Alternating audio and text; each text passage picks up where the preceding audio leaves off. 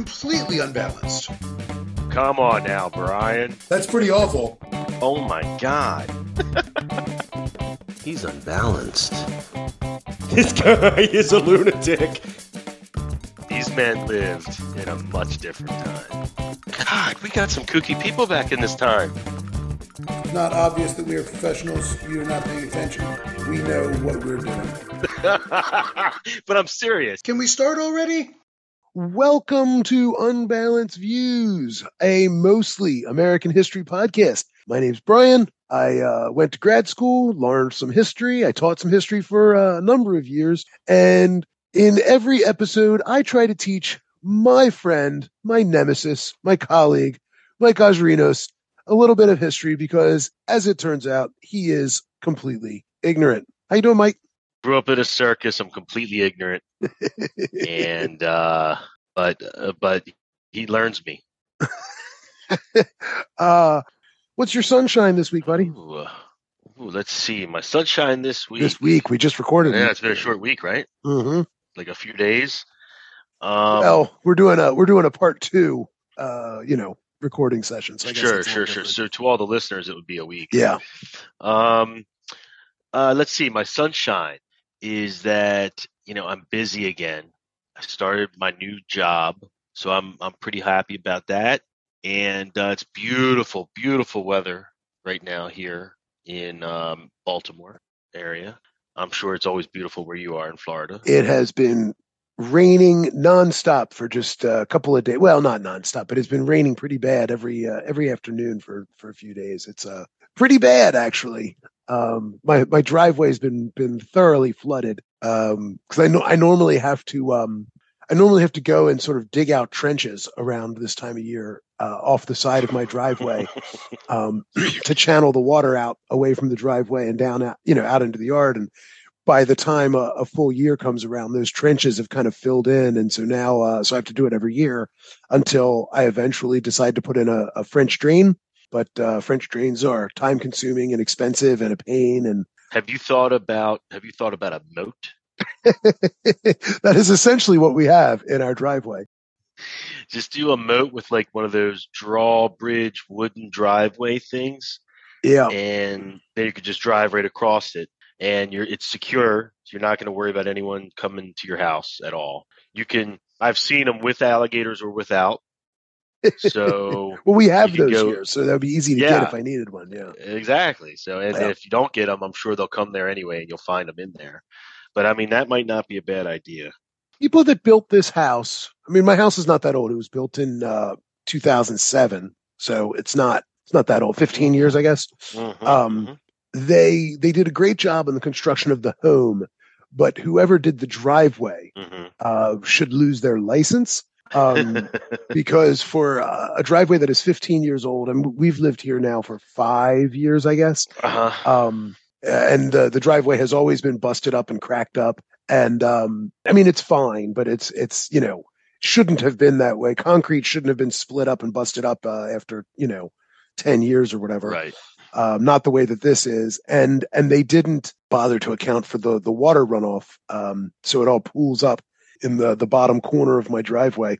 And now, I mean, they did at least elevate I have a garage, so that they elevated the garage so that the flood waters don't come into the garage at least. But they do make it inconvenient to park in the driveway because the person in the passenger side of the car is they're getting wet feet. That's all. You're getting wet feet when you get out of the car, unless you park about halfway up the driveway. And I don't have like a big house or a big yard. I mean, or a big driveway. I mean, it's you could stack 2 cars back to back, and then you're in the road. So there's not a lot of wiggle room. You know what I mean? Right. You could, I guess, maybe if I pulled all the way up to touching the garage door or something, you could maybe get 2 cars and then one parallel. Maybe, Yep. Yeah, but there's nowhere really to run and hide from the pool of water when it rains. When we get a lot of rain, when we get a little rain, it's all fine. But anyway, it's been bad here. So that's not sunshine at all. Not at all. Not at all. It's not sunshine. What is your sunshine? I guess I'm going to go with, it's been a long time since I had the opportunity, especially living here in Florida, to watch both the Orioles and the Ravens on primetime national television the same night at the same time. Nice. That was, I mean, I know it's silly and it's minor, but it was a pretty cool thing to see. The Orioles beat the Red Sox, and the Ravens continue to just own the preseason, even though it doesn't matter. I wish it did. I really do. Pretty fun. I really wish it did, because Yeah. I'd be partying every year. You know, I'd at least be watching one of those games, but I don't watch any of them.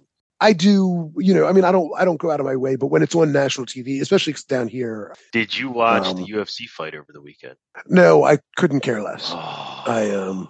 I could not care less about MMA. Okay, well, there was a time where I used to watch a little bit, but those days are long in my past. I mean, I got you. Let's see. I have a 7-year-old daughter. My MMA watching days are at least 7 years in the past at this point. I have actually become a very big fan lately. I have a man crush on Dana White. I really because you always like the worst people. Anyway, yeah. No, I love him. I think he's clearly one of the best, and has risen to be one of the best major sports CEOs / commissioners, whatever you want to call them, of all the sports. But he's just such a cool dude. He's a billionaire practically. I mean, I don't know if he's technically a billionaire, but he became one when they sold that company. And he seems like such a down to earth guy. I watch a lot of his Instagram posts, little cooking but clip where he cooks something different every Friday. Okay. And just really seems like a cool dude. And I've heard, I still haven't gone. It's one of the next things I'm gonna do. I heard the UFC live is one of the greatest sporting events you can go to live, and I'm gonna definitely check that out. I'd love to go to Vegas and see a UFC fight. That's one of the things in the next year to two I'm gonna do. I wish they'd come to Baltimore, but kind of like the IndyCar, they said, yeah, no more. I say if you're going to have a sport where a couple of men beat each other up, you should at least have kayfabe, and you should have heels, and I mean give me some good old fashioned 1980s 1990s style wrestling. I'll take that any day of the week. We got to listen. Give me a good replay. We have to get a replay. What's going on? Where did we leave off? Right. And let's get this party rolling. Okay. So we left off. In fact, we found a nice little stopping point last time where we had just talked about how the police and even some of these extra legal organizations like the Committee of 14 were rapidly trying to clamp down on what they called prostitution in Chinatown. And then they've gone beyond that. Like they shut down a place because they had, music and dancing. They were shutting down these opium den fronts that were they were a scam, tourist traps, basically. And they were shutting down those. And essentially the police had done everything in their power. They were literally, one guy, Captain Michael Galvin, was trying to he wanted to shut down Chinatown completely. Yeah. So all of this is going on in Chinatown. And we finish by pointing out that all of this happens in the aftermath of this, of the Elsie Siegel murder, which is wild because that didn't even happen in Chinatown. It happened in Midtown.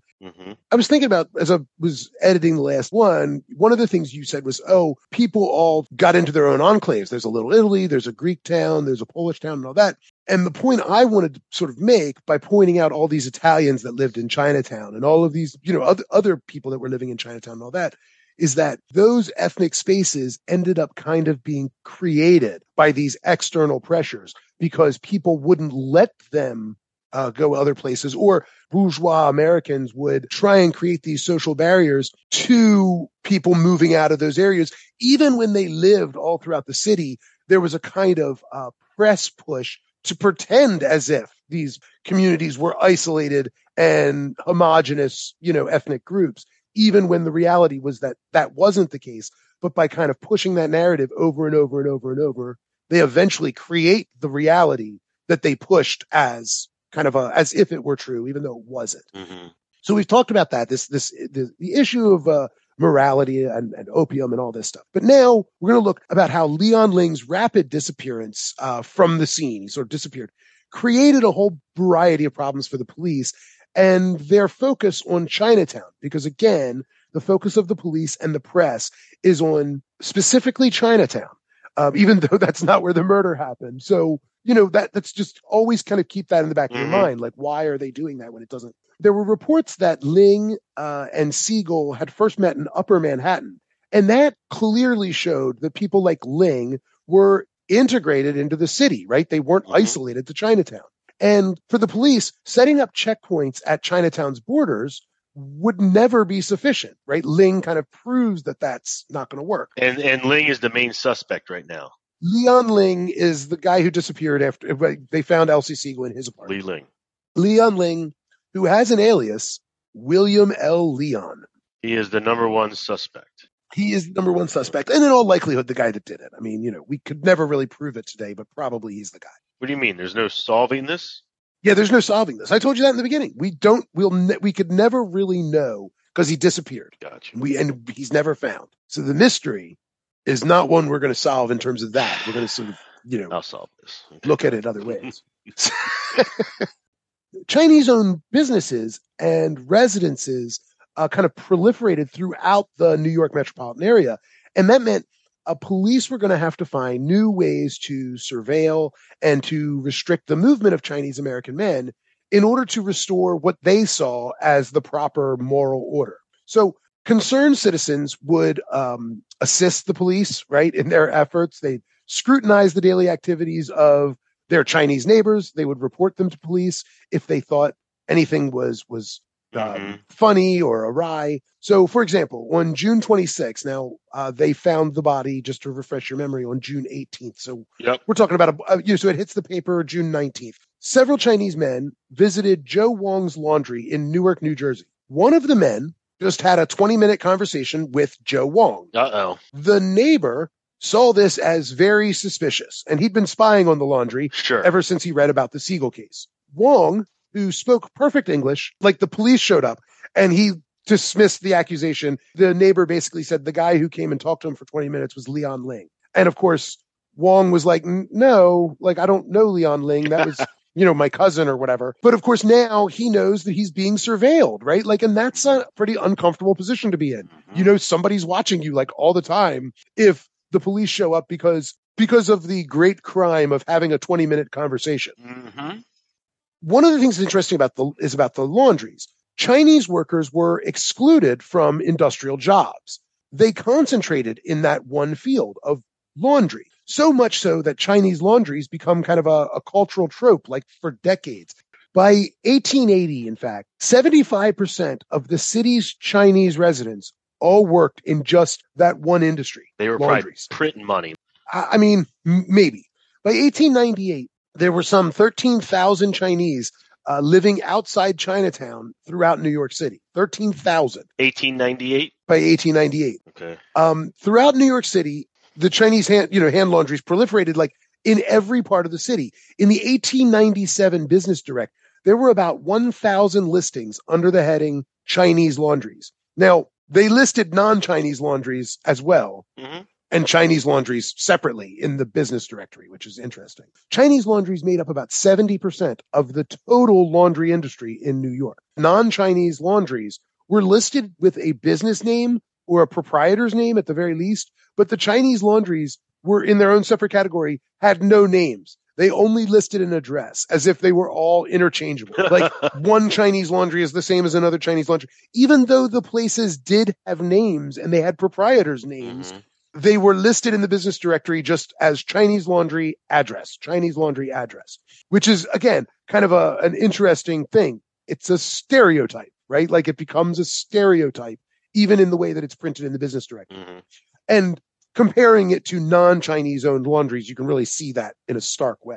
Anyway, when white women were seen with Chinese men, the police acted swiftly. A police raid at a laundry at 309 West 47th Street followed reports that a white woman entered but did not leave. Police claimed that the laundry, which was owned by Louis Suey and his white wife Josie, was a front for an opium den. On June 22nd, the New York Times, citing police sources, claimed that the raid had produced evidence of, quote, pipes, bowls, needles, and morphine, end quote, found in a room with bunks, and a white woman named Grace Hudson. Now, Hudson was released by the police magistrate because there was no evidence of her smoking opium. You recall opium smoking had been made illegal in 1909, right? Mm-hmm. Mm-hmm. The following day, the New York Times reported that there were no charges brought against the Sueys because there was no evidence of any wrongdoing. So on June 22nd, the New York Times quoted the police saying they found all these things, pipes, bowls, needles, and morphine. The next day, the New York Times reported that there were no charges because they had no evidence of any wrongdoing. So, Right. so either the police lied to the New York Times, which makes sense because the police lie all the time, or the New York Times, they cited a police source, but again, it doesn't seem like there was ever anything wrong. This is just the sort of harassment that Chinese businesses are dealing with, right? Yeah, I think it's more likely police lying because humans lie, and some humans are obviously police. And a very small percentage of them do lie. So go ahead. They all lie. So, stories of opium dens disguised as laundries proliferated in the press. When coupled with the revelation that Siegel was murdered in a building that had a chop suey restaurant, and I'm putting that in quotes because these weren't really called chop suey restaurants. That's just what white people called Chinese restaurants. It's sort of it's got a kind of a racist-y feel to it, but I don't know. I remember saying chop suey when I was a kid. Everything was chop suey. Like, you want chop? I want to make chop suey of you, right? I'll chop you up. I'll make you chop suey. Because I don't even know what chop suey is. I honestly don't know what it is. But... Because you've always been racist. Yes. So that's not racist. Come on. Anyway, because Siegel was murdered in a building that had a chop suey restaurant. Now, mind you, she wasn't murdered in the chop suey restaurant, but she was murdered in a building that had one. Automatically linked them. Chop suey restaurants and laundries would end up facing scrutiny by the police and become enmeshed in these fears that the kind of sexual and moral dangers of Chinatown were spilling into the city at large. So Chinese laundries were, in some regards, doubly suspect. Laundry was considered women's work, but Chinese laundries were almost exclusively owned and worked by men, usually single men or often single men. And we've talked about some of the reasons like why that is. Chinese men were excluded from industrial labor. They were excluded, and women were excluded from coming here. So, of course, the men were the ones doing, working in these laundries. It's one of the few businesses open to them, right? So that's what they do. However, when we kind of think about the anxiety that the white bourgeois is already feeling about Chinese men's sexual and moral behavior, having them then occupy a known kind of feminine labor space made them somehow even more dangerous and degenerate, as if their very existence threatened the kind of gendered social order of the times. So the laundries and chop suey restaurants throughout the city were seen as like micro Chinatown, almost as if they, no matter where they were, collapsed the space between wherever they were and the dangerous den of vice and moral decay that Chinatown had sort of come to symbolize in the press. Reformers feared that the sexually repressed, ambiguously gendered laundries and the racially mixed restaurants posed a grave danger to the city's women and children.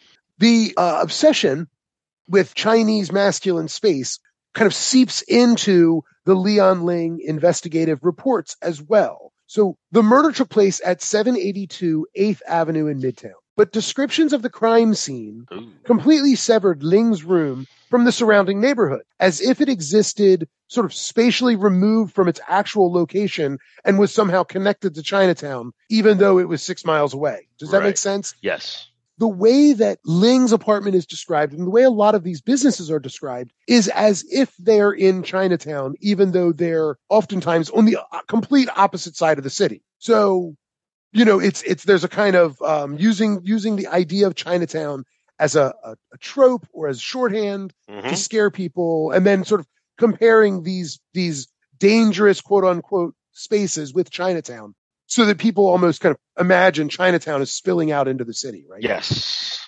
For example, with Leon Ling's apartment, there were no mention of Times Square, which is connected to where Leon Ling's apartment is, or the Tenderloin neighborhood, which is right there. Non-white residents were generally left out of any descriptions. There's even a bike store next to the so-called chop suey restaurant And it gets no attention whatsoever. So, yeah, non-white residents were left out as if they didn't exist in those Correct. spaces. It's all Sorry. completely reversed. So yes, Right. started that So, way. Now it's reversed completely, 100%. Right.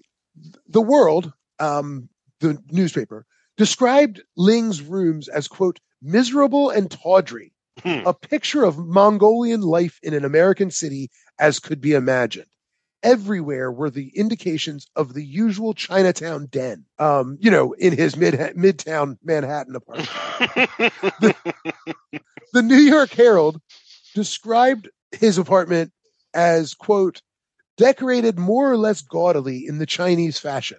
The walls were hung with placards bearing Chinese inscriptions, and the walls were covered with pictures, mostly photographs of white women. Some of these pictures had been cut from magazines, but the majority had undoubtedly been obtained from the owner, end quote.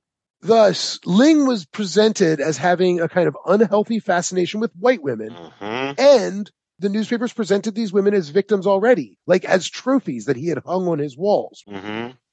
So the descriptions continued, quote, over the windowsill was a little box of rouge powder in a Chinese box. Contrasted with it, the picture of the Virgin and Child hanging over the dresser. More characteristic were the numerous vases in hideous forms of devils and evil gods and cheap, highly colored pictures of other Chinese fancies, end quote.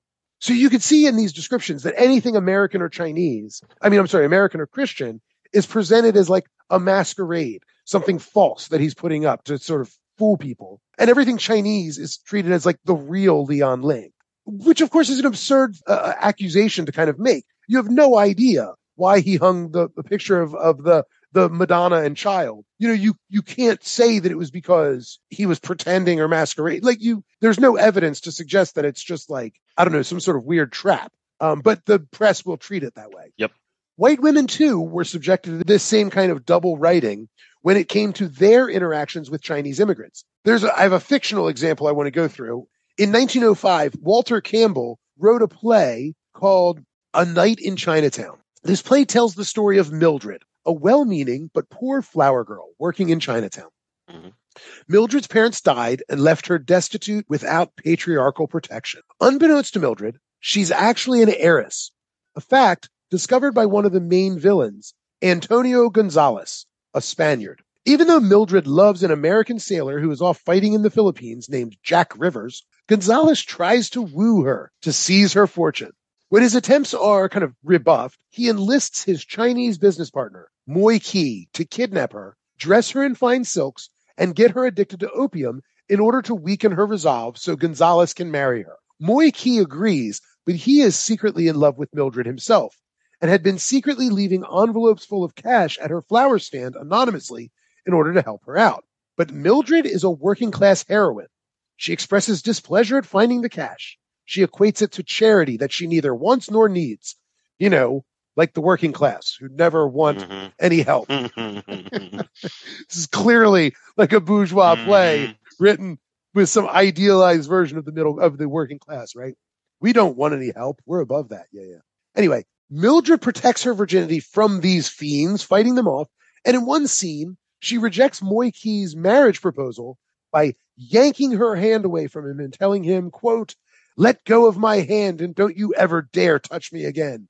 If you can't understand how degraded a white girl must feel at the idea of marrying a Chinaman, you at least can understand me when I tell you that I love someone else, a good, honest man of my own race and color, whom I intend to marry, end quote. We're not really hiding the racism. I know it's pretty.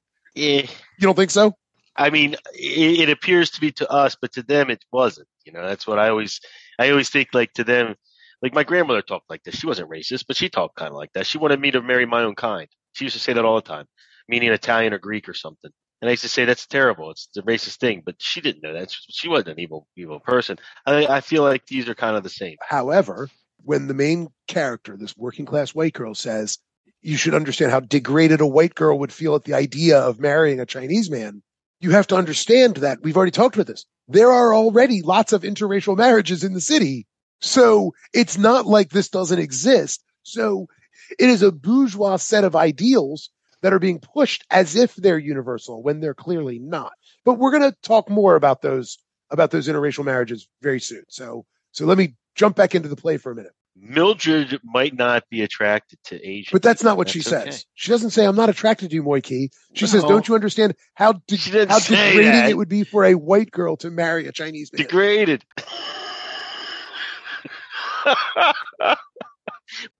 So to be clear, this story is a side story. This has nothing to really do with Li Ling and Siegel. This is a play. So by looking at culture sometimes, by looking at cultural products, we get a sense of what the people that consume those products value. So yeah, this is a play to give you an idea of sort of the kind of pressures on white women.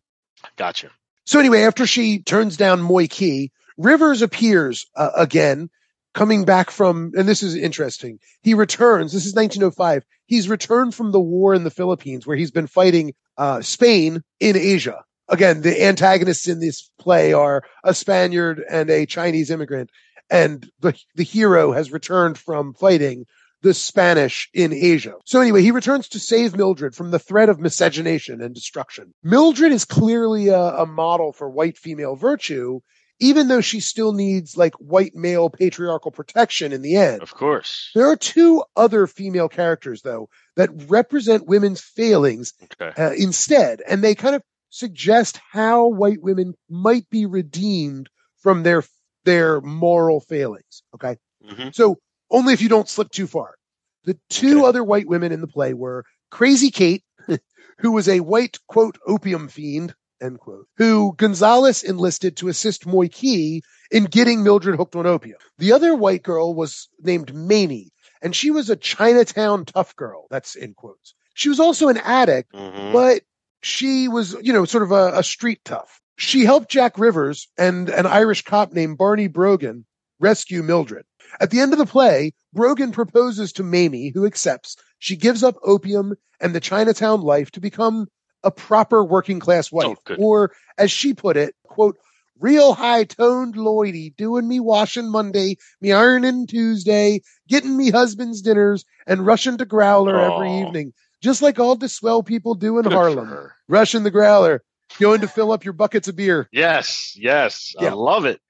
So, yes. Mamie, the hard-drinking, opium-smoking, tough-talking street urchin, was redeemable in the end. Redeemable to modest, working-class respectability, because she never succumbed to prostitution or violated interracial taboos like Crazy Kate had. Good for her. The conclusion of the play actually emphasizes Crazy Kate, who is in a mental and physical breakdown. She's completely broken, lost, doomed, damned. She's a tragic figure, warning against female indulgence in sex and, quote, oriental luxuries, end quote. So you could see how women's actions were being kind of socially policed in the culture. Mildred's upper crust virtue was rewarded with wealth and her dashing American hero husband. Mamie, tarnished but not degraded, she got working class respectability with an Irish cop husband. But she's still, hard drinking. She's rushing the Growler every night, right? She still has her flaws, and those flaws are what's going to keep her from being kind of having the life that Mildred has, obviously. Crazy Kate was left desolate and degraded, broken, used, and abused because she had succumbed to prostitution with Chinese men. And so, or at least that was the implication. So she could not be redeemed. A scholar named Michael Denning argued that the rape seduction plot line that were really common in stories at this time, he argues that this was actually a coded trope that had less to do about rape and seduction and more about working class resistance to the unwanted advances of the wealthy and powerful, which I find really interesting. And just for whatever it's worth, in Mildred, we kind of see this point that she has this working class pride in managing her flower stand. She doesn't want charity. She gets mad about it. And when Jack Rivers suggests that they move out of the city towards the end of the play, she asserts her own independence, declaring she prefers the excitement of the city over the monotony of the country. And good for her. Yeah. Most important, she fights off Gonzalez and Moy Key in order to protect her virginity. And she even threatens to kill herself rather than sacrifice her virtue. The fact that the audience knows from the outset that she's an heiress also kind of works to define her high-class respectability despite her working-class status, right? So that's the fictional stuff. Let's look at some of the real stories. Journalists often covered real stories in a lot of the same kind of way, drawing on a lot of the same sort of tropes.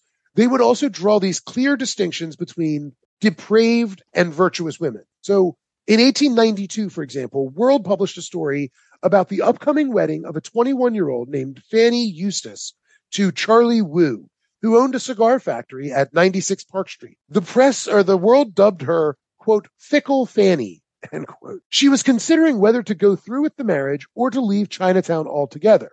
Fickle Fanny was raised in a respectable middle-class family. She attended a young ladies' boarding school called St. Catherine's Hall in Maine. Now, she had to work after graduation, though, took a job at Western Union with her brother in Portland, Maine.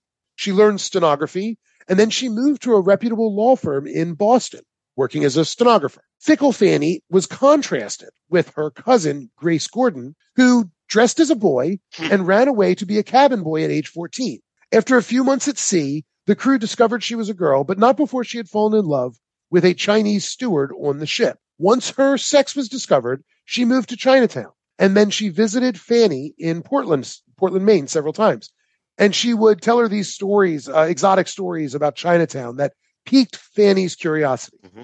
Eventually, Eustace, Fickle Fanny, followed Gordon to Chinatown and began smoking opium, like Gordon did. The report through the whole story spoke of Gordon as if she was like a disease vector, spreading contagion to the respectable, almost genteel Fanny Eustace, ensnaring her in the degeneracy of Chinatown with opium. Eustace perpetually was treated as an unwitting victim.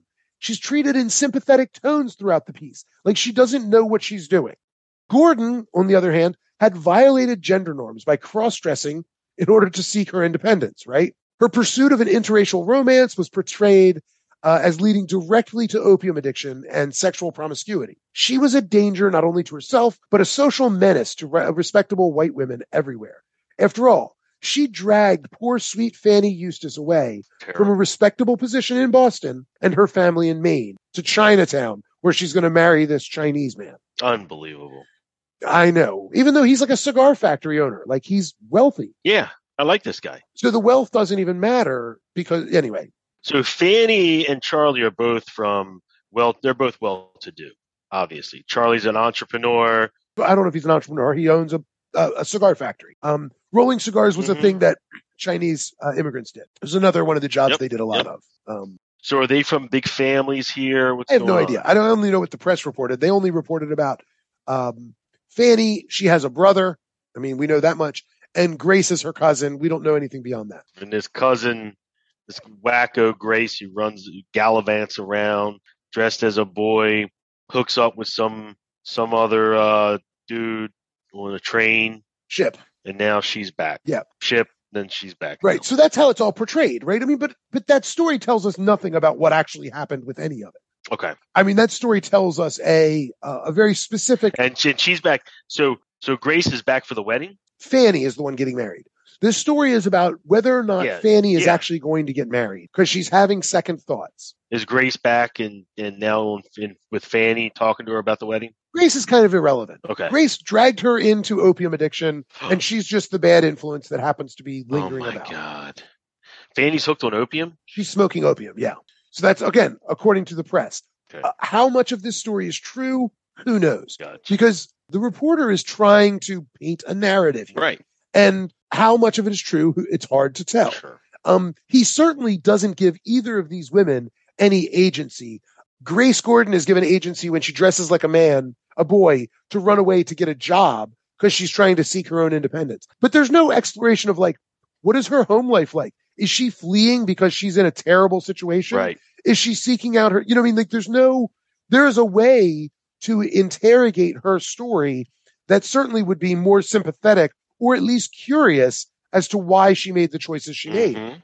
When she falls in love with a Chinese steward on the ship, there's no thought of maybe that's because he's an awesome guy and they got along great and they should be married. Right. Right. That's not even considered. Nope. It's just the story is presented as if that is a shorthand for like, because she falls in love with this Chinese steward, it is assumed like that she is going to become an opium addict. And lo and behold, she does. Right. It's like, oh, you fell in love with a Chinese man, which means you were already probably smoking opium. And that's why you did it.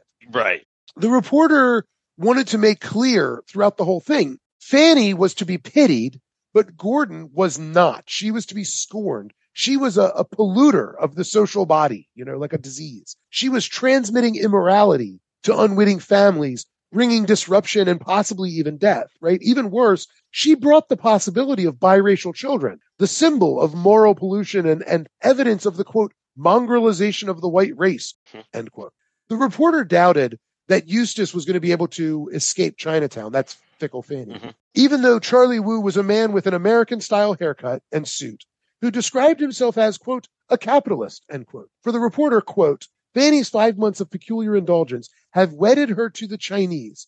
She will quit smoking one day, but she will probably never leave these people, end quote. In other words, Fanny was beyond redemption because she had engaged in this relationship with a Chinese man. A Chinese man who describes himself as a capitalist, has an American haircut, wears American clothes, and is clearly trying to integrate into American society, right? So it doesn't even matter. Other journalists, like William Knorr, saw a connection between the delinquent behavior of young women entering Chinatown and industrialization's erosion of patriarchal authority. Knorr wondered, quote, how young and comely women can cast their lot with the repulsive Chinese, end quote. Then he suggested the problem rested with the larger society, saying, quote, it speaks ill for a civilized world when a little kindness will drive our women into the arms of heathens, end quote. He went on to chide working girls and women for succumbing to their individual consumer desires and enjoying the commercial leisure activities that were now available to them. Indeed, working class women, often operating with their own sets of cultural values, their own sexual mores, and of course, their own economic conditions that were different from middle-class reformers like Knorr, who looked down their noses at them.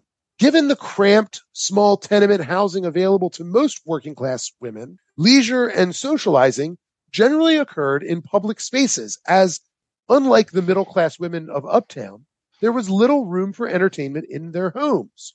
The ready availability of cheap amusements like dance halls, amusement parks, and movie theaters provided public spaces where, according to the historian Kathy Pice, quote, young women experimented with new cultural forms that articulated gender in terms of sexual expressiveness and social interaction with men, linking heterosexual culture to a sense of modernity, individuality, and personal style, end quote.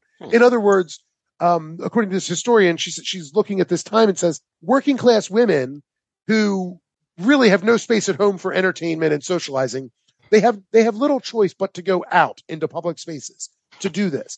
And because of the changes of the time, because of industrialization, there are places like dance halls and movie theaters that allow a kind of greater degree of independence and social mobility than had existed even a few years earlier. Sure. Before these places existed. Working class women with this kind of newfound freedom and mobility do what people do when they get newfound freedom and mobility. They experiment with these new cultural forms, and they carve out their own new sort of generational sexual expressiveness. The way they interact with men. There's a sense of modernity and individuality and style that they are expressing, in their own new ways, because they've broken out of a kind of a shell that had existed before there was anything to do. I mean, let's be honest. Before things like amusement parks and movie theaters and all of that, like really for a long, long, long time, there's not a whole hell of a lot for people to do. Right. Like life is pretty damn boring, right? I mean, it just is. There's just not a whole lot. I was watching something today that really reminded me of that.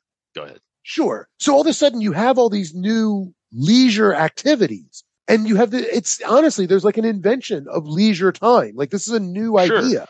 And so, it makes perfect sense that people would start to experiment with, it's like as the way you experience time and space changes, you're also going to change the way that you behave in those spaces. Yep. Because they're new. So you get to carve out your own new existence. It's like the Amish when you turn 16, you get to go out and kind of experience the world and do your thing. And then if it's not for you, you come back and you're Amish. And if not, God bless you. Or think about, and this is a gross example, but like as soon as there are smartphones with cameras and everything else and texting and all that, 50% of the single male population immediately decided, you know what everybody wants? Dick pics. Right? Like, I mean, think about it. Like when you and I were coming up in like high school, did it ever cross your mind? Like, I should take a camera. To take a Polaroid. Let me take a Polaroid and mail it to and then people. just like, and then hand it out to random women the way that men, you know what I mean? The way that men, and I think some of that has calmed down. I'm not sure, but it seems like there was kind of that kind of peaked and has been, it's not non-existent, but it is in decline. The point being though, it's the same kind of thing. Hey, there's this new form of public expression that exists. And so this creates an opportunity for people to reimagine the way that they exist in public space. That reevaluation includes things like their sexuality. I mean, the way that they dress, the way they carry themselves, the way that they, whether they wear makeup, whether they, all sorts of things.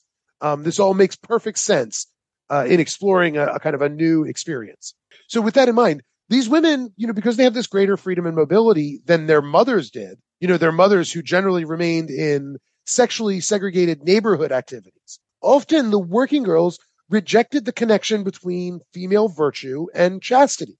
A lot of these working women believed they could be virtuous without protecting their chastity, that those two things were not mutually exclusive. Many women, working women, practiced something called treating. And that was kind of exchanging sexual favors for dates, gifts, male attention and protection in public spaces. And this is part of an overall strategy for economic survival. These women did not see themselves in any way as prostitutes, but instead called themselves, quote, charity girls, end quote. It's a form of economic survival. You can't make ends meet. Women get paid shit. They are in possession. They are in constant possession of one of the most valuable commodities on the planet Earth, the vagine, and it's worth money. If you go to any strip club anywhere in America, you'll see men who are 9 to 5, very educated men just tossing their cash on stage with zero chance to go home with that girl. That's proof of how valuable and demanding that commodity is. Go ahead. I hear you. I don't like the idea of I mean, the commodification. Yeah, I mean, I gotcha. So the other thing is with these charity girls, they were not exchanging sex for money directly. Rather, it was kind of part of an elaborate exchange system that they created. It wasn't like there was a guidebook. Women were sort of doing this on the fly, and we look back and we're like, oh wow, this was a pattern. We see this happening a lot, and so you can sort of make these broad conclusions, draw these broad conclusions, but it was just sort of happening in real time. Many women just making these choices. Yeah. The other thing that's interesting is that a lot of working women or working girls borrowed elements of fashion from prostitutes, even when they weren't sort of these charity girls. So this often led to confusion among reformers who could not or did not understand the distinctions between prostitutes and working women who were just borrowing fashion from prostitutes, right? And again, you kind of see this today, maybe. Yeah. But you've seen it a lot of times with poor African American and Latino communities or Latina communities where working class neighborhoods and things where people have they create these fashions, these styles that then 5, 6, 7, 8 years after they've been kind of become popular on the street, all of a sudden they start to kind of seep upwards into high fashion. And I mean, you think about things like torn jeans and just the kind of the destroyed clothing chic. Oh yeah. And a lot of that was created out of economic necessity. You have, you can't afford more jeans. Your jeans are torn. So what's the next best thing?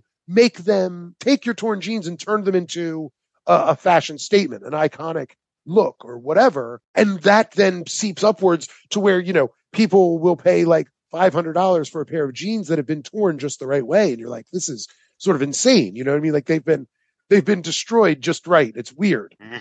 Anyway, same kind of thing where, these working class women are looking to prostitutes for some fashion inspiration. The point here is that the accounts told by journalists may not really match up with the experiences of the women who were socializing with Chinese men, either in or out of Chinatown. The journalists viewed Chinatown and the interactions of white women and Chinese men through sort of bourgeois eyes, and they never really even attempted to understand any other view. They never really wanted to understand what the girls involved or the women involved were thinking or why they made their choices.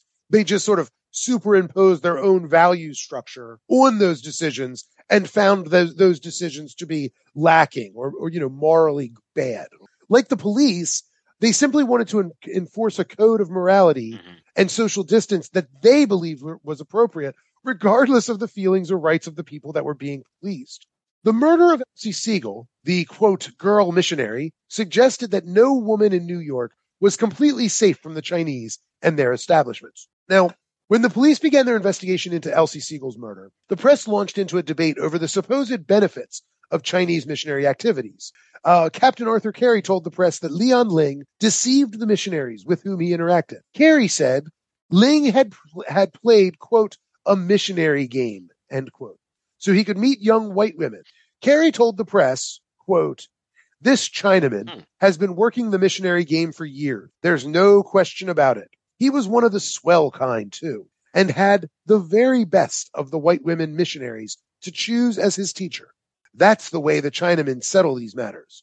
If the high-toned Chinaman sees an ordinary, I'm going to skip over this slur and just say an ordinary Chinese working class person, butting in and getting an attractive woman missionary to accept him as a pupil, the influential one whispers a little advice, and the missionary then wonders what became of her pupil, end quote. In other words, Carey is describing a kind of flirtatious searching for a teacher coupled with the Chinese hierarchy that regulated which men were allowed which women. In this way, Carey's doing a whole lot more than just simply profiling a murder suspect. He's making a sweeping judgment upon all Chinese men who attended the Protestant missions. And he's making a claim about the powerlessness of white women to resist them, right? Captain Carey's comments launched a flurry of responses in the newspaper, overwhelmingly asking whether or not the mission served any valuable purpose. On June 21st, a New York Times editorial acknowledged that not all Chinese converts attended mission schools under false pretenses. Nonetheless, the sentimentality of female teachers prevented them from protecting themselves against the likes of Leon Ling. Ling, the Times claimed, quote, has posed for years as a convert of extraordinary piety, end quote. The author believed the mission served an important role of Christianizing or at least teaching American customs and English language, but female missionaries presented too much risk. Other authors suggested that women should be monitored or restricted in their movements around the city. Perhaps like Captain McQuaid had suggested in Pittsburgh. If you recall, he was the one that said the police are going to follow every single female missionary and Sunday school teacher around no matter where they go. And if he finds any of them going into Chinese dives, they were going to be arrested and treated like common criminals. And I think the quote was something like, they'll be treated like common criminals until these girls realize we are going to protect white womanhood. And it's like, by arresting them and treating them like prostitutes? Okay, that's weird. Yep. Got it. In response, the emerging class of so-called, quote, new women, these female professionals that kind of emerged at this time, right? Women are starting for the first time to really graduate from college, middle class, bourgeois women graduating from college and going into professions. Now, limited professions, but some nonetheless. Anyway, these women felt attacked for pursuing a livelihood outside the home and began complaining about these proposed restrictions, not surprisingly. On June 25th, 1909, Samuel Culver Hearn, a clergyman from Yonkers, submitted letters to both the New York Times and the World to try and set the record straight. Hearn leveled a striking assertion, and this is really important. He said, Elsie Siegel had not been a missionary. Hearn argued that the press had done a grave disservice to the Chinese mission schools by their repeated false claim that she was a Sunday school teacher. His letters inspired the Reverend Hui Qin of the Presbyterian Chinese Mission at 223 East 31st Street to tell the press, quote, Leon Ling was not a member of any mission. I know every mission school in Chinatown, and my workers and I have made inquiry at all of them, and we have yet to find a regular Sunday school that he ever attended, end quote. So Ling wasn't even a Christian. did not attend Sunday school. Kin went on, quote, the same is true of Miss Siegel. She is not known in any Chinese mission and has never taught in any mission, end quote. Indeed, so Lian Ling was no convert.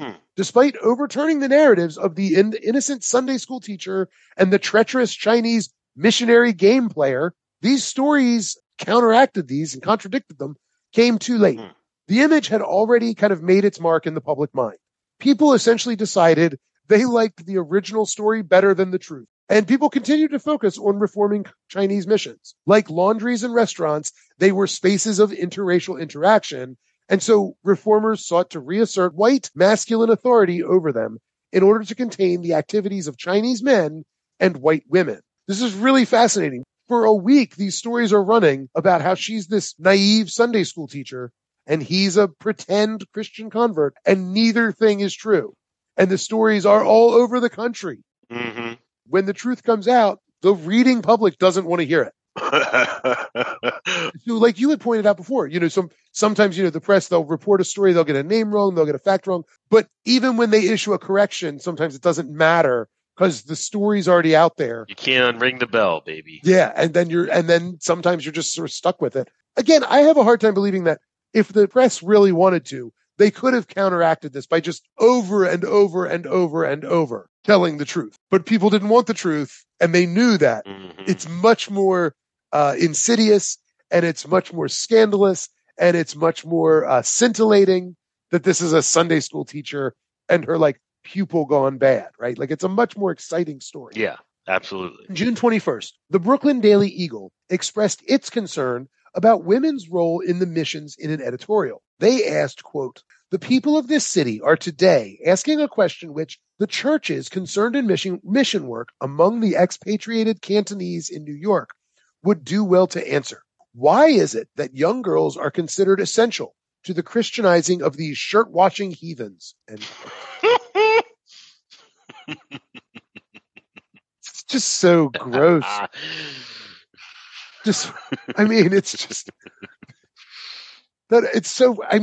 this stuff, again, as a historian, it's just a delight because, you read this stuff and everything up to those last three words actually seems kind of reasonable. A reasonable question given the circumstances, kind of. And then you got to throw in a little slur, you got to throw in a little. Anyway.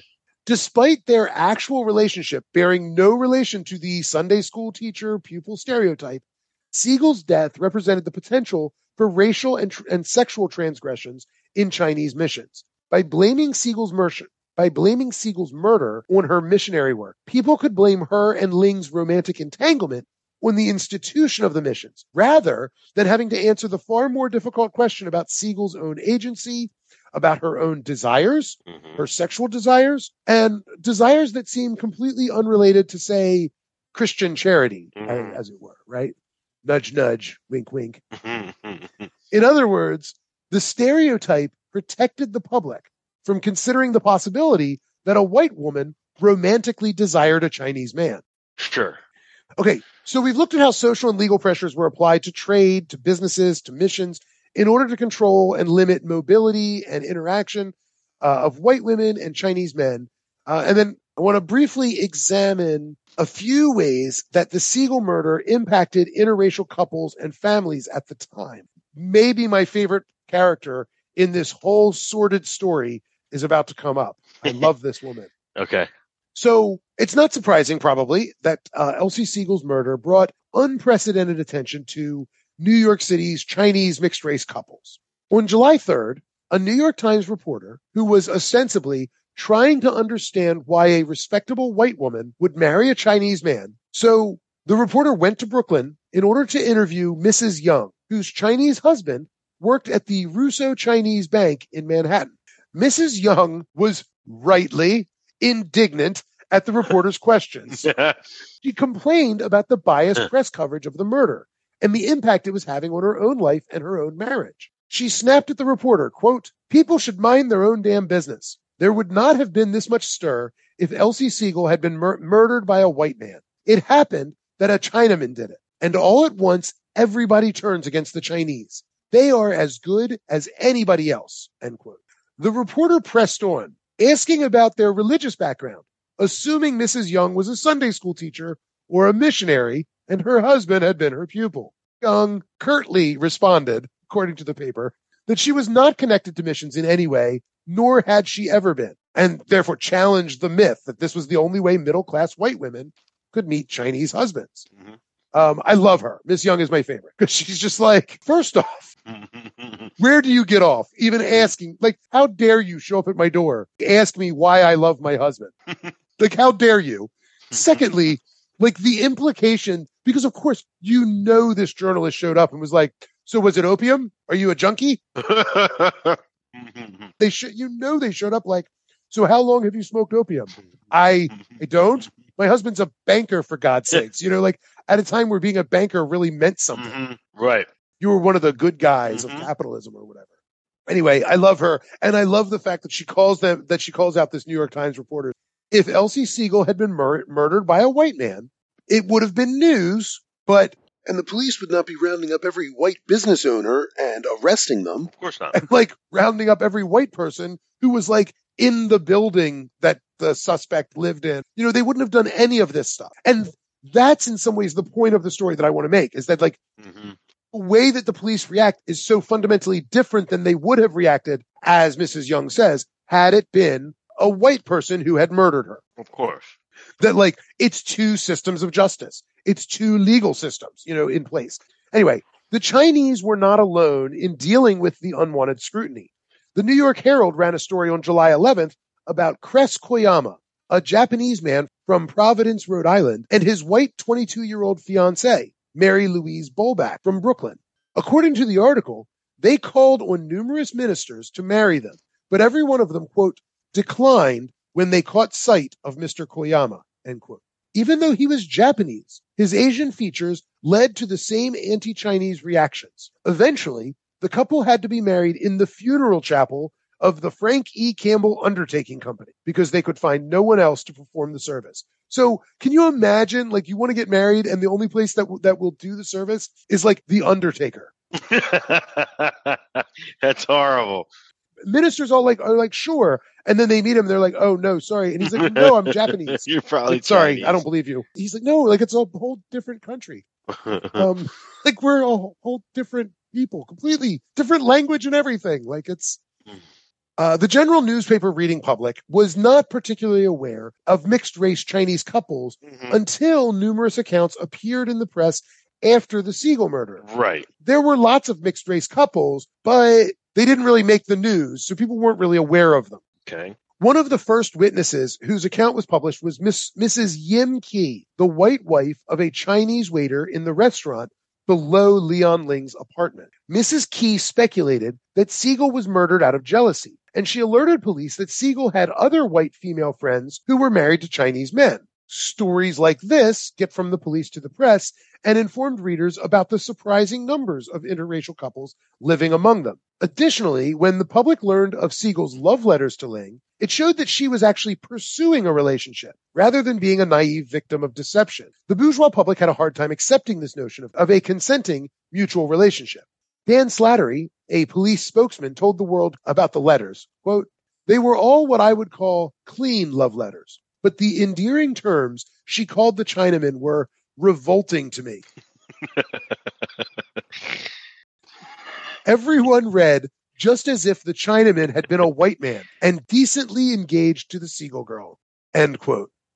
By engaging in romantic relationships with Chinese men, Siegel had behaved inappropriately as far as Slattery and others were concerned.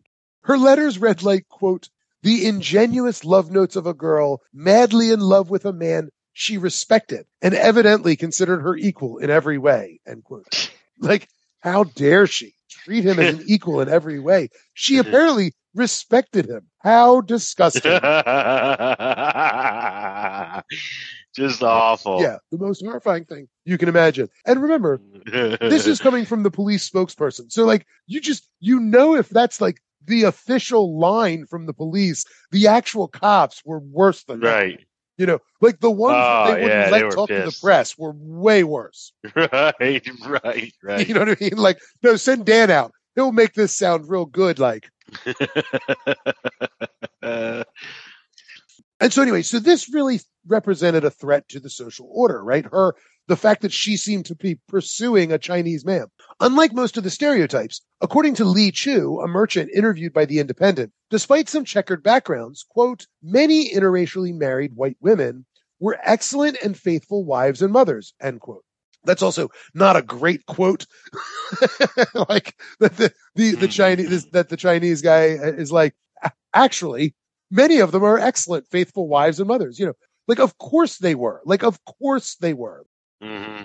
The long-term commitments founded on romantic affection and mutual respect challenged the critics who assumed that these were impossible in interracial marriage. In How the Other Half Lives, Jacob Riis, whose sympathy towards European immigrants was not extended to the Chinese, proposed a surprising solution to the problem of decadence and vice that he found in Chinatown. He argued that even though, quote, the Chinese are in no sense a desirable element of the population, that they serve no useful purpose here, whatever they may have done elsewhere in other days, that having let them in, we must make the best of it. Rather than banish the Chinaman, I would have the door opened wider for his wife. Make it a condition of his coming or staying that he bring his wife with him, end quote. Mm-hmm. In this way, Riis believed that Chinese immigrants could be domesticated through the kind of ideology that domestic women were the basis of morality in society, something we talked about back in the Robert Matthews episodes. Mm-hmm. As Riis saw it, the opium-addicted white women, quote, worshipping nothing save the pipe that has enslaved them body and soul, end quote, provided none of the feminine virtues necessary to counter Chinatown's masculine vices, a proposal that stood in stark contrast to the West Coast perception of Chinese women as prostitutes exclusively. This is part of the reason that they excluded Chinese women to begin with, was the idea that they were all prostitutes. Again, something that fundamentally wasn't true, but other writers deliberately misled or hid the full truth of interracial relationships in order to paint white mothers in Chinatown with a kind of disparaging brush. Louis Beck, for example, in his book, New York's Chinatown, told tales of, quote, mainly ignorant and depraved women who treat their female children very much as do their husbands, end quote. In one such story, Beck accused Mrs. Annie Lee of selling her 5-year-old daughter to a Chinese man for $44. That man was later arrested for assaulting the child. He also accused Lee of selling another daughter, Katie, to, quote, a Chinaman and his wife, end quote. But Beck did not explain either the outcomes or the context of either of these stories. In the case of Katie, the New York State Society for the Prevention of Cruelty to Children, or NYSPCC, investigated the situation, and it came to trial in general session. And it turns out the case was dropped after it was learned that Katie was adopted by Chu Yen-ying and his wife Ah Mei. Mrs. Lee was very poor and was struggling to care for Katie. By contrast, Chu Yen-ying had considerable wealth, and he and his wife were raising Katie as their own daughter, providing proper care and giving her a Christian education. Good. The NYSPCC also learned that Chu Yen-ying and his wife were highly respected Christians and that no sale had occurred. It was just a mother trying to give her daughter a better life through adoption. As for the 5-year-old, that case also was brought to court, where it was learned that Mrs. Lee had left her child to be watched by the Chinese man who was known and trusted throughout the neighborhood. Now, we don't know the exact details. They're kind of lost in the court case, but the court absolved Mrs. Lee of any wrongdoing in the matter. And it all seems like it was kind of an unfortunate circumstance. The man was arrested for assaulting the child, but the man had a good reputation in the neighborhood, and it seemed like she just left him to watch the child she just was running a few errands, and he was a guy that was known and trusted, and it seemed like it would be safe and fine to do so, but he turned out to assault her. Like, it seems like it was just an unfortunate error rather than some sort of insidious thing. What we know for sure is that she didn't sell the child for $44. Mm-hmm. Like, she just asked a man to watch her daughter while she did some things that she couldn't take her daughter to do. Mm-hmm. And it turns out that that was a bad choice, but not a criminal choice. Mm-hmm. The way that Beck wrote the story was to suggest that she's just like an insidious, evil woman, and that's how she ended up in Chinatown to begin with, right? Yes. Beck helps contribute the kind of growing alarm about the presence of interracial couples in the city.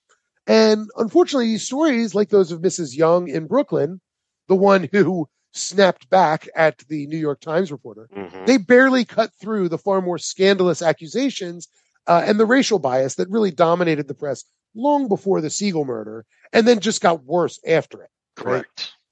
I think we've built up the context pretty well. And Mike, that is where we will stop our story for the night. Good place to stop. All right, man. All right, buddy. All right, I'll talk to you later. Yep, later. All right, see ya.